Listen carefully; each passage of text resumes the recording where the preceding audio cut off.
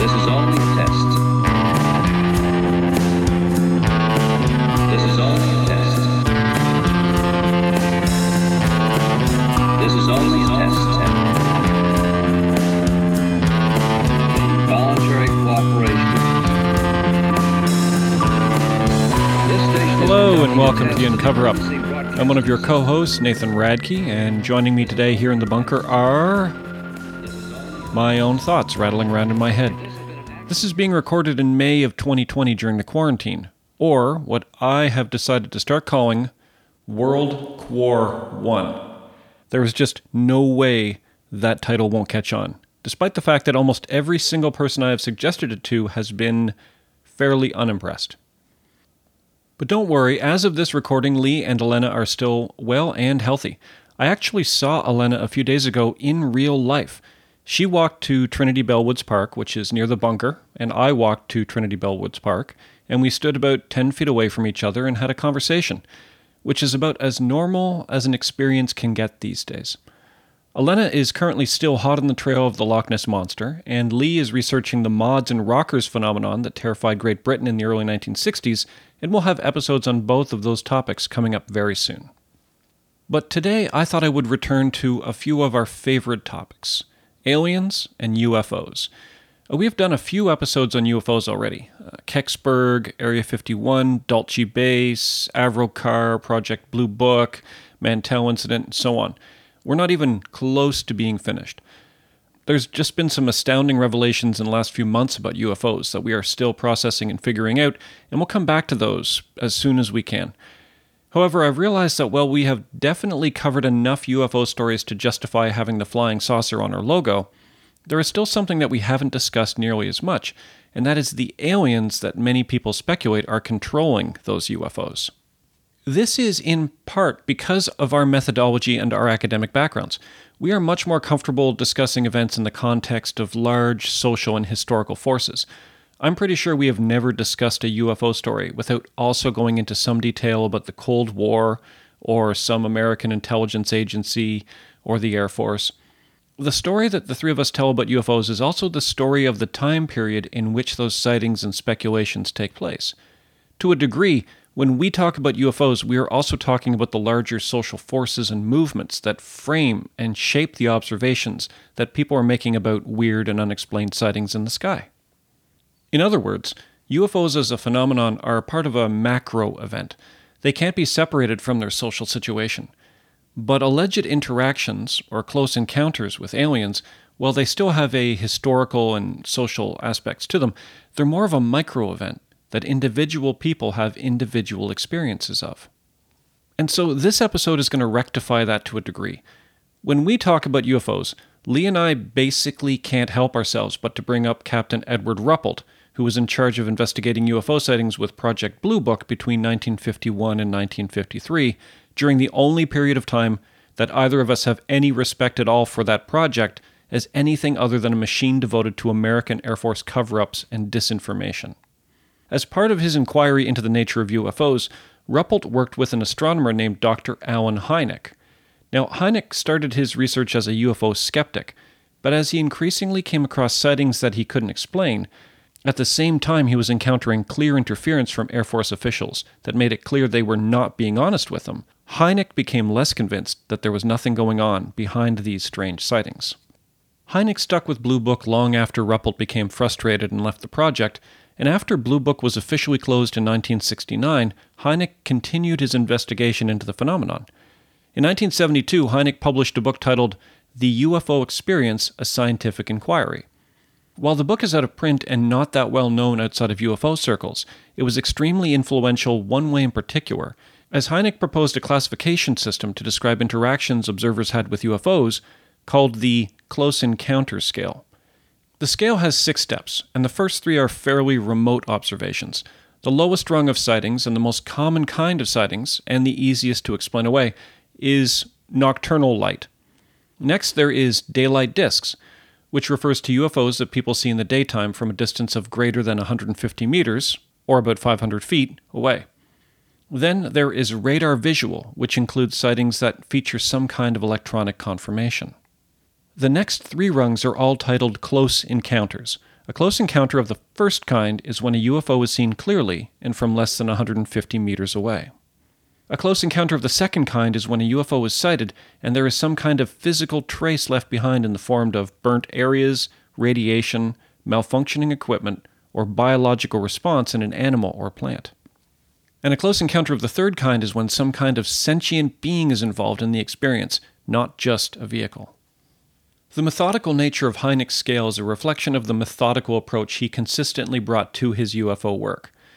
However, a co-researcher and fellow ufologist named Dr. Jacques Vallée, who received a mention in our episode on the Philadelphia experiment, suggested a more subjective and less empirical rung should be added to the latter. Vallée suggested that a close encounter of the fourth kind would be an event in which a human is abducted by a UFO, and would include, quote, cases when witnesses experienced a transformation of their reality, end quote. Vallée suggested that hallucinations and dreams might be considered entry into this category. And so today we will move off Hynek's carefully laid out system for categorizing UFO encounters, and instead dive into Vallée's category of the strange and subjective.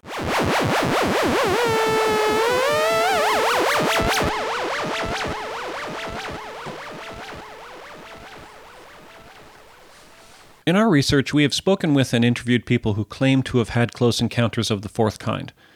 As we have discussed before, we believe many of those people when they describe their experiences, but we allow for the possibility that what they experienced, as real as it was for them, may actually have been cases of sleep paralysis. If you're interested in that phenomenon, we discuss it at some length in our Mothman episode. So I'm more interested right now in claimed experiences that can't be attributed to the terrifying but completely terrestrial phenomenon of sleep paralysis. And as I was browsing through various accounts of claimed alien encounters, I started to notice a pattern.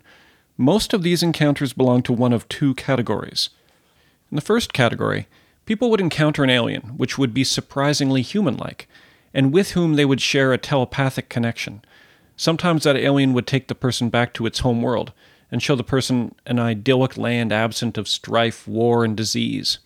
The alien would bring the abducted human back to Earth after showing that human the possibility that things could be better than they are, that the violence and struggle and hatred so common on Earth is totally unnecessary. Sometimes that human would be given a warning that humans desperately need to change their ways, or either a self-made or externally caused disaster would befall humanity. While the warning may be chilling, the overall experience is often one of love, acceptance, and peace. But then there's the second category. People would encounter small aliens with large heads and eyes, and no readable facial expressions. The human would then be taken against their will to some kind of strange laboratory, where they would be experimented on in a terrifying manner with all sorts of strange and alarming tools and machinery. The human would then be returned to Earth, often with a bad case of PTSD to show for their experience. We will cover both of these kinds of encounters, because both varieties are fascinating and I think we can learn a lot from them. But today, mostly because I'm in a bit of a mood to be honest, we're going to discuss the second kind of encounter, the terrifying proby kind. Now I had a few to choose from, and some of those we will definitely revisit in future episodes, but ultimately I decided to look into the 1975 case of Travis Walton in the Apache Sitgreaves National Forest. So let's set the stage. On November 5th, 1975, a team of 7 lumberjacks headed into the Apache Sitgreaves National Forest outside of Snowflake, Arizona. They had a contract with the U.S. Forest Service to clear out some trees from a 1,200-acre section of the area. However, while 7 men went into the forest at the beginning of that day, only 6 men came back out at the end of the day. And they were 6 seemingly frightened men with a story to tell. The team leader was a man named Mike Rogers, and after these 6 loggers got back to town, they reported to the police that one of their crew members, a 22-year-old named Travis Walton, had been abducted. Here's how the story went, according to Rogers. The 7 of them had been driving back through the forest at the end of a day's work when a few of the men spotted lights in the sky. They stopped the truck, and Travis Walton got out and stood underneath what Rogers referred to as a UFO. Suddenly, a blue beam of light shot out of the UFO, striking Walton and throwing him through the air, sending him crashing to the ground 15 or 20 feet behind him. Rogers and the other men immediately drove off in the truck, but after they'd gotten a few miles away, Rogers claimed that they had decided to return to the scene to see if Walton was still alive. They claimed that they found no trace of him or the UFO, and after a search of the area they returned to town and told the police. There is approximately a 2-hour gap between when they said they called off the search and when they talked to police. The police, particularly Navajo County Sheriff Marlon Gillespie, were unconvinced that Walton had been kidnapped by aliens, and instead were more concerned about the possibility that, instead of being held in an alien spaceship, Walton had been murdered in some kind of chainsaw duel with one of the other loggers, and that the UFO story was a ridiculous cover-up for that murder. The men's statements were all taken down, and Officer Ken Copeland and Rogers went to where Walton's mother, Mary Cowett, was staying to tell her the news that her son was missing. According to Officer Copeland, quote, "When Rogers told the mother what had happened, she did not act very surprised." End quote. Officer Copeland, Rogers, and Mary Cowett then drove out to Walton's sister's house to tell her the bad news. Again, according to Officer Copeland, quote, "Mrs. Cowett woke up her daughter and said, 'Travis is gone.' The daughter asked, 'Where did he go?' To which Mrs. Cowett calmly replied, 'A flying saucer got him.'" On November 6th, the next day, the police organized a large search party to go into the woods. No trace of Walton was found. No disturbance in the dry forest debris lying on the ground at the alleged site of the incident was noted. And according to Copeland and Gillespie, Walton's mother suggested at the end of the day that the search should be called off, saying, quote, "I just don't think there's any use of looking any further. I don't think he's on this earth." As the search party was leaving, Travis Walton's brother Dwayne said he would stay a little longer, stating that UFOs, quote, "Always bring them back to the same spot." I'm going to interrupt my own description of what happened briefly to discuss some aspects of this that I find particularly noteworthy and interesting. If the statements by the police officers are accurate, Walton's family wasn't particularly concerned or surprised about what was happening. Of course, it is always difficult to try to analyze the responses of people in odd situations. Frequently, people don't react in ways that you would expect. However, just out of curiosity, I asked one of my own sisters how she would react if I went missing and some of my coworkers claimed I had been kidnapped by aliens. My sister Jessica said, and I quote, "If I were an alien, I would be keen to talk to Nathan. If I heard Nathan had been abducted, I would of course miss him, but I would be pleased at who was representing our species in the bilateral talks. Of course, I would hope that they would give him back eventually." Which I thought was very sweet. Now, in addition, it's worth noting how comfortable his mother and brother were regarding the possibility of alien abduction, to the point that his mother called off a search party for her missing son after 1 day. And his brother made the claim that UFOs always bring their abductees back to the same spot. This suggests the family had a pre-existing interest and familiarity with alien abduction stories, which is something important to note before we continue with the story. It's also worth noting that only days after Travis Walton went missing, Mike Rogers and Dwayne Walton were already contacting UFO investigators and giving interviews. One of those was with the Aerial Phenomena Research Organization, or APRO, and another was the Ground Saucer Watch, or GSW. Both were legitimate organizations that were attempting to learn the truth about the UFO sightings that had been sweeping the nation since 1947. Eventually, part of APRO turned into MUFON, the Mutual UFO Network. During one interview with GSW member Fred Sylvanus, Dwayne Walton answered a question about his prior interest in UFOs by stating, "Travis and I discussed this many, many times at great length, and we both said that we would immediately get directly under the object as physically possible. We discussed this time and time again. The opportunity would be too great to pass up, and at any cost, except that of death, make contact with them and whoever happened to be left on the ground, if one of us didn't make the grade, to try to convince whoever was in the craft to come back and get the other one. He performed just as we said we would, and he got directly under the object, and he's received the benefits for it." Dwayne told Sylvanus that Dwayne had even seen UFOs before, and had even been chased by one in 1963 in the same forest his brother had just gone missing in. On November 10th, Walton was still missing, and the police were still reasonably convinced he had been the victim of a one-person chainsaw massacre. At this point, Mike Rogers, the crew chief, and the rest of the logging crew agreed to take a polygraph test, or, as it is often inaccurately and misleadingly called, a lie detector test. Now, polygraph tests are going to be popping up all over the place in this story in a second, so I thought it would be a good idea to have a brief discussion about the few strengths and many, many weaknesses of the polygraph device. To begin with, the reason I say polygraph and not lie detector is because there is no such thing as a lie detector test. Back in our MKUltra episode, we discussed how the CIA was keen on finding some sort of reliable method through which you could force someone to tell the truth. As regular listeners will likely recall, they tried various narcotics and hallucinogens with little success. The polygraph machine measures several biometric parameters, including breathing rate, pulse, blood pressure, and perspiration. Some also measure arm and leg movements. These measurements are taken and recorded on a piece of paper or a computer screen, while an interrogator asks questions.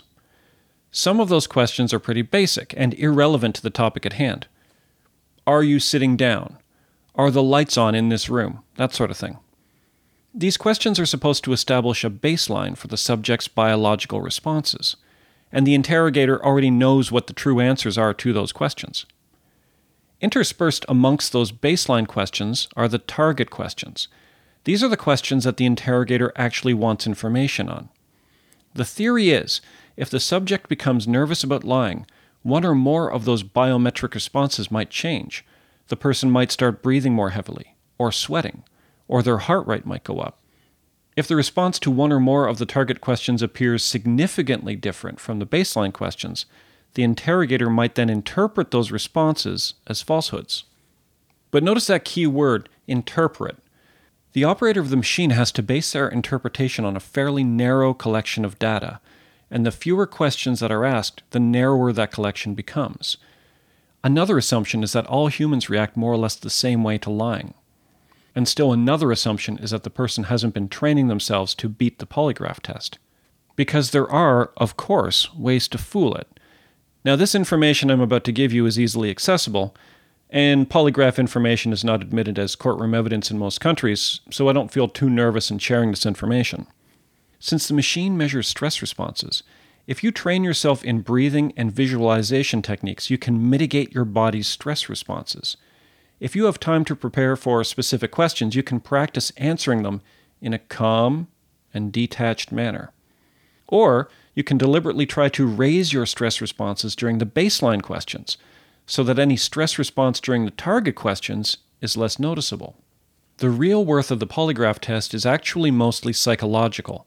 If you believe it is going to work, then your stress will be higher when you lie, causing the machine to register a more obvious difference between the baseline and target questions. And if you have total faith in the machine and the operator, you might just confess rather than getting caught out in a lie. The reason I'm going into detail on this is because this story has a ton of polygraph tests in it, which irritates me, since they are one of my least favored kinds of evidence. So bear that in mind later when I start talking about some of the results that are going to be reported in this case. For example, the first polygraph tests, which are given to Mike Rogers and his crew. I found many sources claiming that the men all passed this polygraph test, therefore providing evidence that they were telling the truth about Travis Walton being kidnapped by aliens. However, in this first test, the men were only asked 4 target questions, and 3 of those regarded whether or not they had murdered Travis Walton. Only the 4th target question asked about the UFO, and even then the question was only, did you see a UFO? Not something more specific such as, did Travis Walton get struck by a blue beam of light and get thrown through the air? C.E. Gilson, who was the operator of the polygraph, said later that they were much less interested in the UFO story than in the possibility that there had been a chainsaw murder cover-up. Happily, there had been no chainsaw murder cover-up, because just after midnight the next day on November 11th, Travis Walton's sister received a phone call from Travis from a gas station payphone in the town of Heber, about 30 miles away. After being missing for 5 days, Travis Walton had returned. His brother-in-law, Grant Neff, and his brother Dwayne drove out to get him and found him in a confused and disoriented state, but otherwise unharmed. They didn't tell the police that Walton had been found, however. The police found out from media reports a few days later. Travis's family instead brought him to some members of APRO, the UFO organization I had mentioned earlier, who requested that he be examined by doctors. The first professional to examine him was not a medical doctor, but a psychologist and hypnotherapist named Dr. Lester Stewart, who had been contacted by Ground Saucer Watch. After that interview, in which Stewart became suspicious that Walton had maybe just been on one long LSD trip, APRO arranged to have Walton examined by doctors Howard Candle and Joseph Saltz, who found no evidence of injuries or burns on Walton, despite the claim that he had been thrown violently through the air and landed on his shoulder, although there was a small mark that may have been caused by a needle on the inside of his right elbow. He did not show signs of malnutrition, and his urine sample showed no presence of acetone, which would have been present if he had gone without eating for 5 days. At this point, Travis Walton hadn't yet given a full description of where he had been, or what had happened to him. However, the tabloid newspaper The National Enquirer had been contacted by APRO, and they arranged to have the Walton brothers stay at a hotel room in Scottsdale, Arizona, so that they could be interviewed, and so that they could conduct another polygraph test. The interview was carried out by Enquirer reporters Tony Brenna, John Cathcart, Chris Fuller, Paul Jenkins, Nick Longhurst, Robert Smith, and Jeff Wells, with the help of a hypnotist who worked for the tabloid named Dr. James Harder. And the story that Travis Walton told them under hypnosis was pretty astounding. Quote, "When I woke up, there was a strong light in my eyes, and I had problems focusing. I was panicked because there was a terrible pain in my head and chest. My mind cleared a little, and I thought I was in a hospital. I was lying on a table on my back, and these figures were standing over me. It was weird. They weren't human. They were creatures. They looked like well-developed fetuses to me. They were about 5 feet tall and wore tight-fitting tan-brown robes. Their skin was white like a mushroom, and they had no clear features. They made no sounds. Their faces had no texture or color, and there was no hair. Their foreheads were domed, and their eyes were very large. They had long fingers, but no fingernails." End quote. Later, he would go on to say that he knocked over a clear plastic tray covered in tools and grabbed some sort of slender tube with which he was able to fight off the aliens and escape into another part of the ship. It was in another part of the ship that he encountered a being that looked like a human, wearing blue coveralls and a transparent helmet. This human-looking being led him to another room that contained other human-looking beings, also wearing blue coveralls, but without helmets now. Walton claimed that one of those beings was an attractive blonde woman.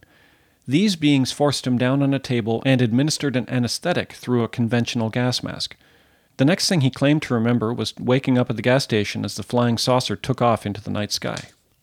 On November 15th, while still staying at the hotel room in Scottsdale, Travis Walton received a polygraph test from John McCarthy, director of the Arizona Polygraph Lab in Phoenix. The test was arranged by James Lorenzen of APRO and paid for by the National Enquirer.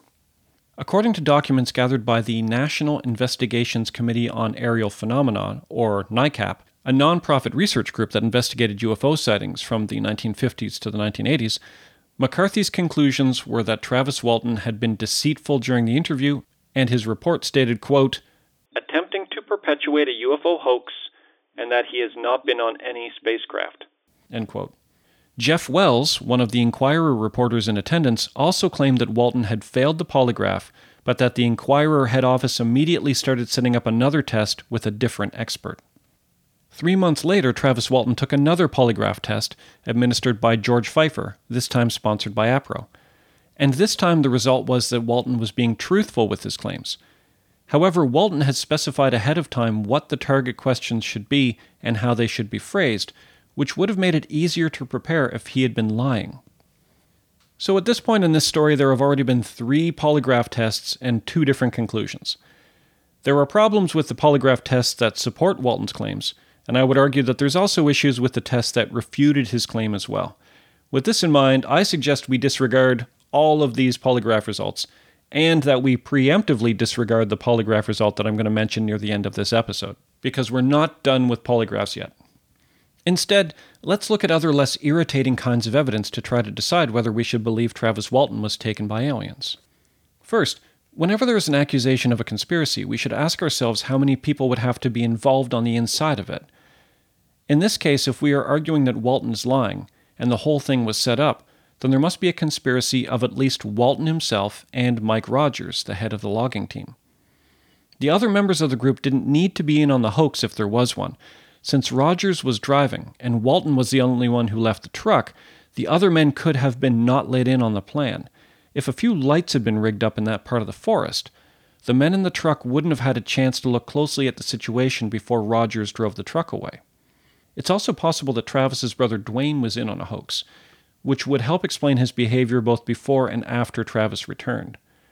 A 3-person conspiracy is reasonably manageable, particularly when all 3 men would have something to lose by coming forward. Because the general rule is, the more people in on your conspiracy, the harder it is to keep a secret. Because, if I'm honest, were bad at keeping secrets. For example, Lee told me in confidence that when he watched Harry and the Hendersons, he cried at the ending of it, and then I mentioned that in the very next podcast episode we did, and I'm mentioning it again today, even though this has nothing to do with Bigfoot. But the question still remains, why would they do this? If they were hoaxing, what's the point? Like, what would they have to gain? Well, as it turns out, there is a potential motive for Rogers. He had submitted a bid to the U.S. Forest Service in spring of 1974 to thin that section of the forest out, and by summer of 1975 it had become clear that the job was not going to be finished in the agreed-upon time.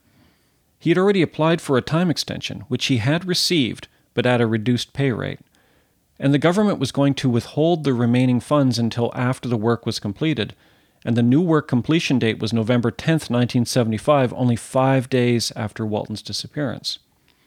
However, the UFO incident provided Rogers with a, quote, act of God, end quote, escape clause for not finishing the job on time, thereby allowing him to collect the remainder of the funds and pay his crew. In addition, the National Enquirer had a standing cash reward offer for anyone who came forward with a case of alien abduction, up to $100,000 for proof of extraterrestrial life. Travis Walton and his fellow logging crew received a $5,000 reward from the tabloid for this story. But why would they think of such a wild scheme as an alien abduction? Well, it became clear once Travis Walton's family started to do interviews that they had an interest in UFOs and alien abduction. While in later interviews Travis Walton stated that he had no such interest, and Dwayne Walton maintained later that it wasn't until November 11th, 1975 that either of them had taken any interest in the subject, earlier statements by Dwayne about himself and Travis indicated that this was untrue. A psychiatrist named Dr. Gene Rosenbaum, who interviewed and examined Walton after he had returned, said about their interest in UFOs, quote, "Everybody in the family claimed that they had seen them. Travis has been preoccupied with this almost all of his life. Then he made a comment to his mother just prior to this incident that if he was ever abducted by a UFO, she was not to worry because he'd be all right." End quote. During the first polygraph test with McCarthy, Travis was asked if, quote, "In the past, have you ever thought of riding in a UFO?" End quote. To which Travis had replied, yes. In addition, on October 20th, 2 weeks earlier than the UFO incident with Travis Walton, a TV movie about the possible alien abduction of Betty and Barney Hill had been on NBC. There is a scene in that film that closely resembles the story Walton told about the gray men and their operating table. Now, there's no evidence that Walton saw this film, but the timing is at the very least an interesting coincidence, and it isn't far-fetched to assert that two men who had demonstrated a keen interest in UFO abductions would have watched a movie about the most famous UFO abduction case of all time, particularly back in the mid-1970s when there was hardly anything to watch on TV. Now, to this day, Walton maintains that he told the truth about his encounter. This caused something of a war between Walton and UFO researcher Philip Klass, culminating in an amazing moment in 1993 on Larry King Live, in which Klass called Travis Walton and Mike Rogers hoaxsters. Mike Rogers called Klass a, quote, disinformation specialist from Washington, D.C., end quote, and then Klass called Mike Rogers, quote, a goddamn liar, end quote. It is riveting television. To give you an idea of how angry this fight between Walton and Klass became eventually, one need only look at the last will and testament of Philip Klass, in which he says, quote,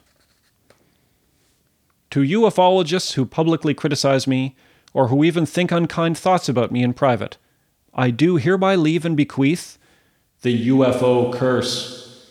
No matter how long you live, you will never know any more about UFOs than you know today. You will never know any more about what UFOs really are, or where they come from. You will never know any more about what the U.S. government really knows about UFOs than you know today.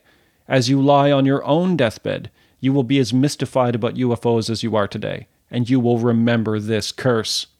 End quote. Finally, let's finish the story with one last polygraph test. This one was done on a television show called The Moment of Truth on July 1st, 2008. The premise for the show was typical exploitive reality TV stuff. A person would agree to be asked a series of questions while hooked up to a polygraph machine. If they answered all of the questions truthfully according to the polygraph, that person could win as much as $500,000. On July 1st, Travis Walton was on, and of course was asked if he had been kidnapped by aliens on November 5th, 1975. Walton paused. The music swelled, and then he looked at the host and confidently said, "Yes." At which point the buzzer went off and the host told him he had just failed the polygraph test.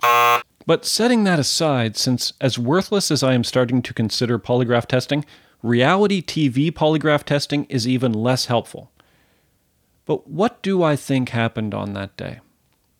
I think there is clear evidence that Travis Walton had an interest in UFOs and UFO abductions before the alleged event took place. There was no physical evidence either at the alleged site of the abduction or on Walton himself. There was a financial motivation to stage a hoax, and then further financial motivations to maintain the cover-up. Travis could simply have been laying low for the 5 days, which would explain why there were no signs of malnutrition. Many of the professionals involved in the early stages of this case, including the sheriff, members of the GSW, the first polygraph operator, the psychiatrist, and the medical doctors, all found the case extremely suspicious. As do I.